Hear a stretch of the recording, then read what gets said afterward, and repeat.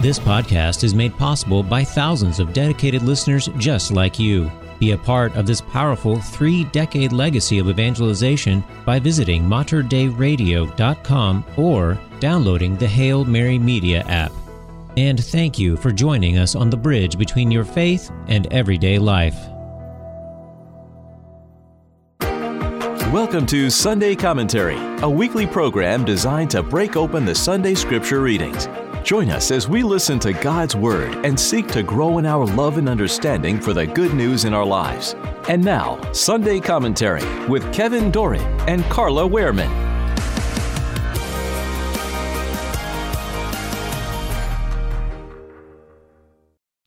The liturgical scripture readings for the third Sunday in Ordinary Time. A reading from the book of the prophet Jonah. The word of the Lord came to Jonah, saying, Set out for the great city of Nineveh, and announce to it the message that I will tell you. So Jonah made ready and went to Nineveh, according to the Lord's bidding. Now Nineveh was an enormously large city, and it took 3 days to go through it. Jonah began his journey through the city, and had gone but a single day's walk, announcing, 40 days more, and Nineveh shall be destroyed. When the people of Nineveh believed God, they proclaimed a fast, and all of them, great and small, put on sackcloth.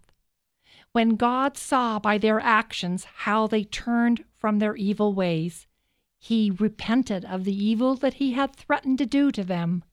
He did not carry it out. The word of the Lord. Thanks be to God. The responsorial psalm, Teach me your ways, O Lord. Teach me your ways, O Lord. Your ways, O Lord, make known to me. Teach me your paths. Guide me in your truth and teach me, for you are God my Savior. Teach me your ways, O Lord. Remember that your compassion, O Lord, and your love are from of old. In your kindness remember me, because of your goodness, O Lord. Teach me your ways, O Lord. Good and upright is the Lord. Thus he shows sinners the way. He guides the humble to justice and teaches the humble his way. Teach me your ways, O Lord. A reading from the first letter of St. Paul to the Corinthians. I tell you, brothers and sisters, the time is running out. From now on, let those having wives act as not having them, those weeping as not weeping, those rejoicing as not rejoicing, those buying as not owning, those using the world as not using it fully. For the world in its present form is passing away. The word of the Lord. Thanks be to God. A reading from the Holy Gospel according to Mark. Glory to you, O Lord. After John had been arrested, Jesus came to Galilee proclaiming the gospel of God. This is the time of fulfillment. The kingdom of God is at hand. Repent and believe in the gospel. As he passed by the Sea of Galilee, he saw Simon and his brother Andrew casting their nets into the sea. They were fishermen. Jesus said to them, Come after me, and I will make you fishers of men. Then they abandoned their nets and followed him. He walked along a little further and saw James, the son of Zebedee, and his brother John.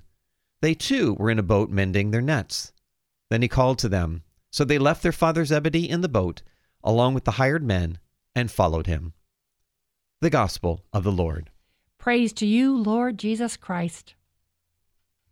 Okay, Kevin, we are celebrating the third Sunday in Ordinary Time.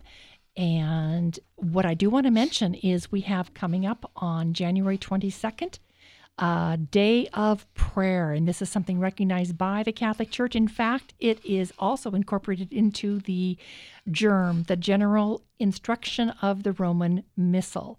And it says that it designates January 22nd as a particular day of prayer and penance called the Day of Prayer for the Legal Protection of Unborn Children in all the dioceses of the United States of America. And it is to be observed as a day of prayer for the full restoration of the legal guarantee of the rights to life and penance for violations to the dignity of the human person committed through acts of abortion.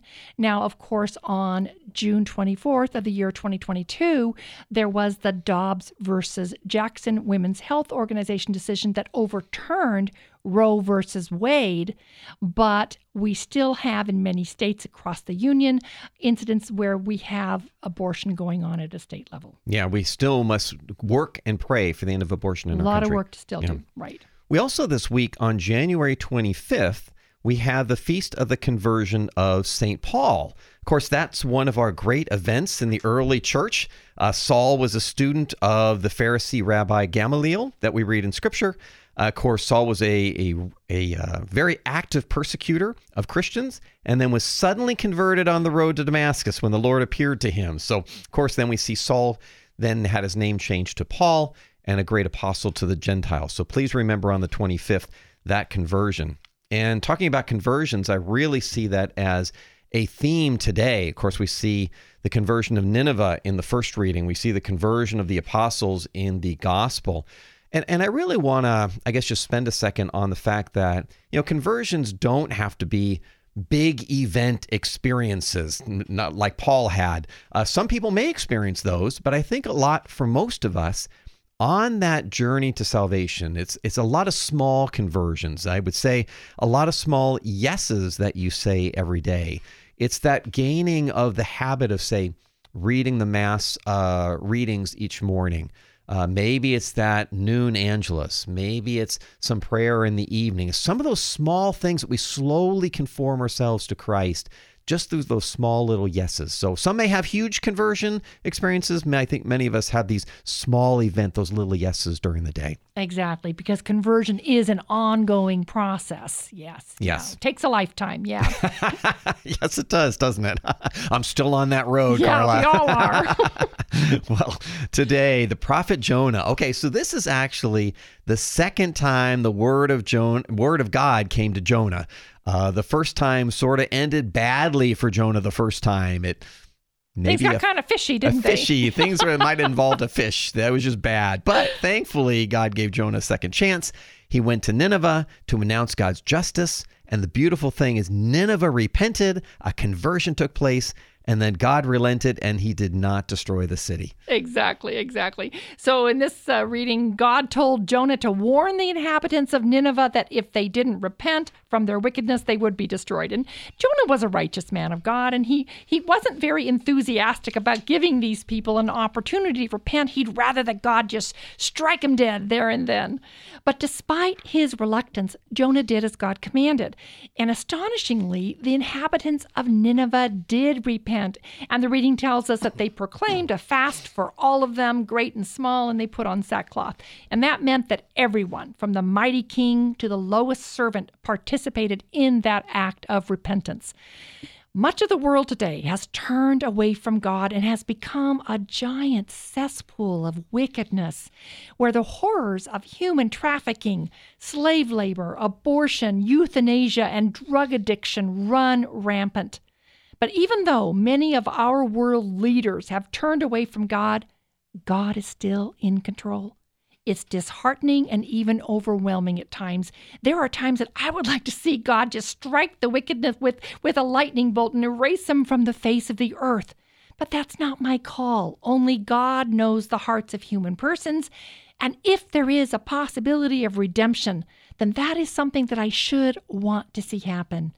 We don't know why such wickedness and evil flourishes, but we do know that God has a plan, and it's not our job to decide the fates of others, but rather to trust God, to pray for his mercy and his protection, and to be available when he sends us on our Jonah mission. Yeah, you mentioned that. I think that is a beautiful call with our free will, is to respond to God when he calls us. Yes, and how important that is, because we need to make sure that we change our lives now. We need to be sure that we behave in a way that we are prepared to meet Christ at any time, because we see in St. Paul to the Corinthians today, this was written about AD 57, and he says, brothers and sisters, time is running out. And it ends this: for the world in its present form is passing away. And I think that when I look at that and I tie to the book of Revelation, I think Scott Hahn has some beautiful quotes in his book, The Lamb's Supper. It says here, today most of us associate the soon with the second coming of Jesus at the end of the world. And this is surely true. Both John and Jesus were speaking about the end of history. I think, however, that they were also and primarily speaking about the end of a world, the destruction of the Jerusalem temple, and with it the end of the world of the Old Covenant, with its sacrifices and rituals, its barriers to Gentiles, and its barriers between heaven and earth. Yet the parousia, or coming of Jesus, was to be more than an ending. It was a beginning, a new Jerusalem, a new covenant, and a new heaven and earth. And I think that's what we respond to. That's why we say yes today to change our lives, to have that, use our free will to respond to Christ's call, to be able to embrace that new covenant and Christ's divinity, His presence in our lives today. That's beautiful, that new beginning to look forward to. Yes, exactly. Yeah. So we see in our gospel according to Mark today, of course, the kingdom of heaven of God is at hand. Repent and believe in the gospel. We need to make that commitment today. No more, one day, Carla, sometime in the future, I think maybe I'll commit to Christ, right? That's not what he's saying. And Christ says here, come after me and I will make you fishers of men.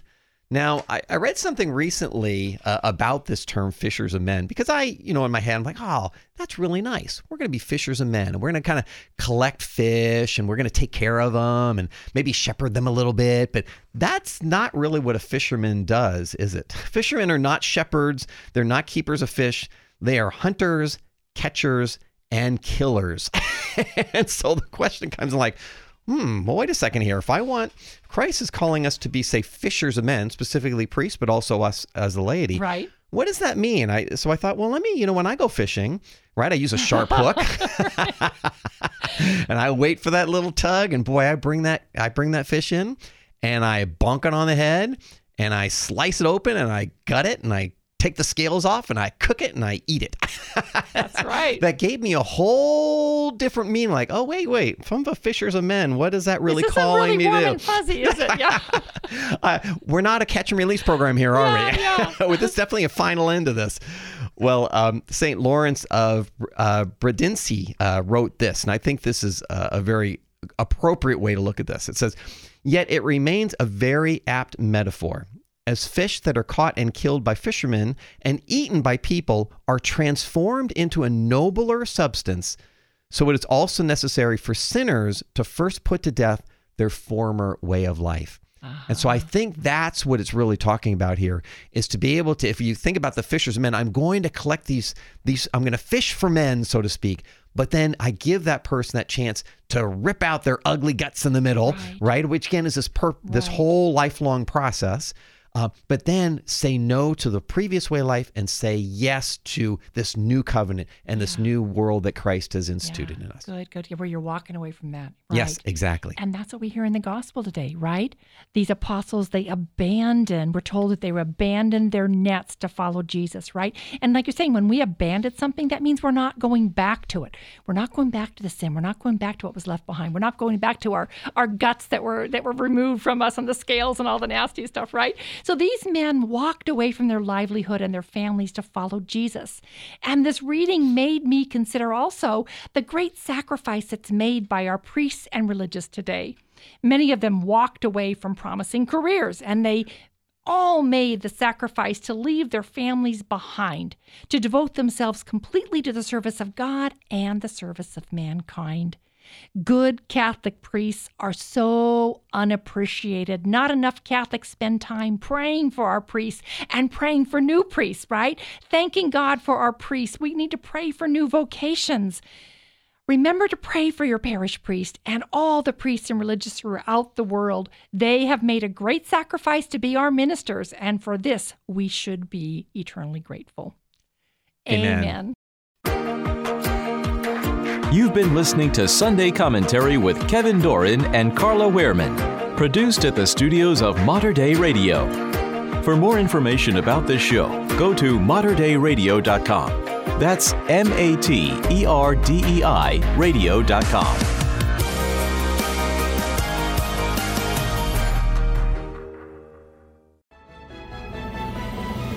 If you enjoyed this podcast, please consider sharing it with a friend.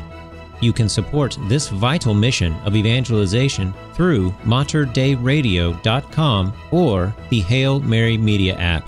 And thank you for helping us lead souls to Jesus through the Blessed Virgin Mary.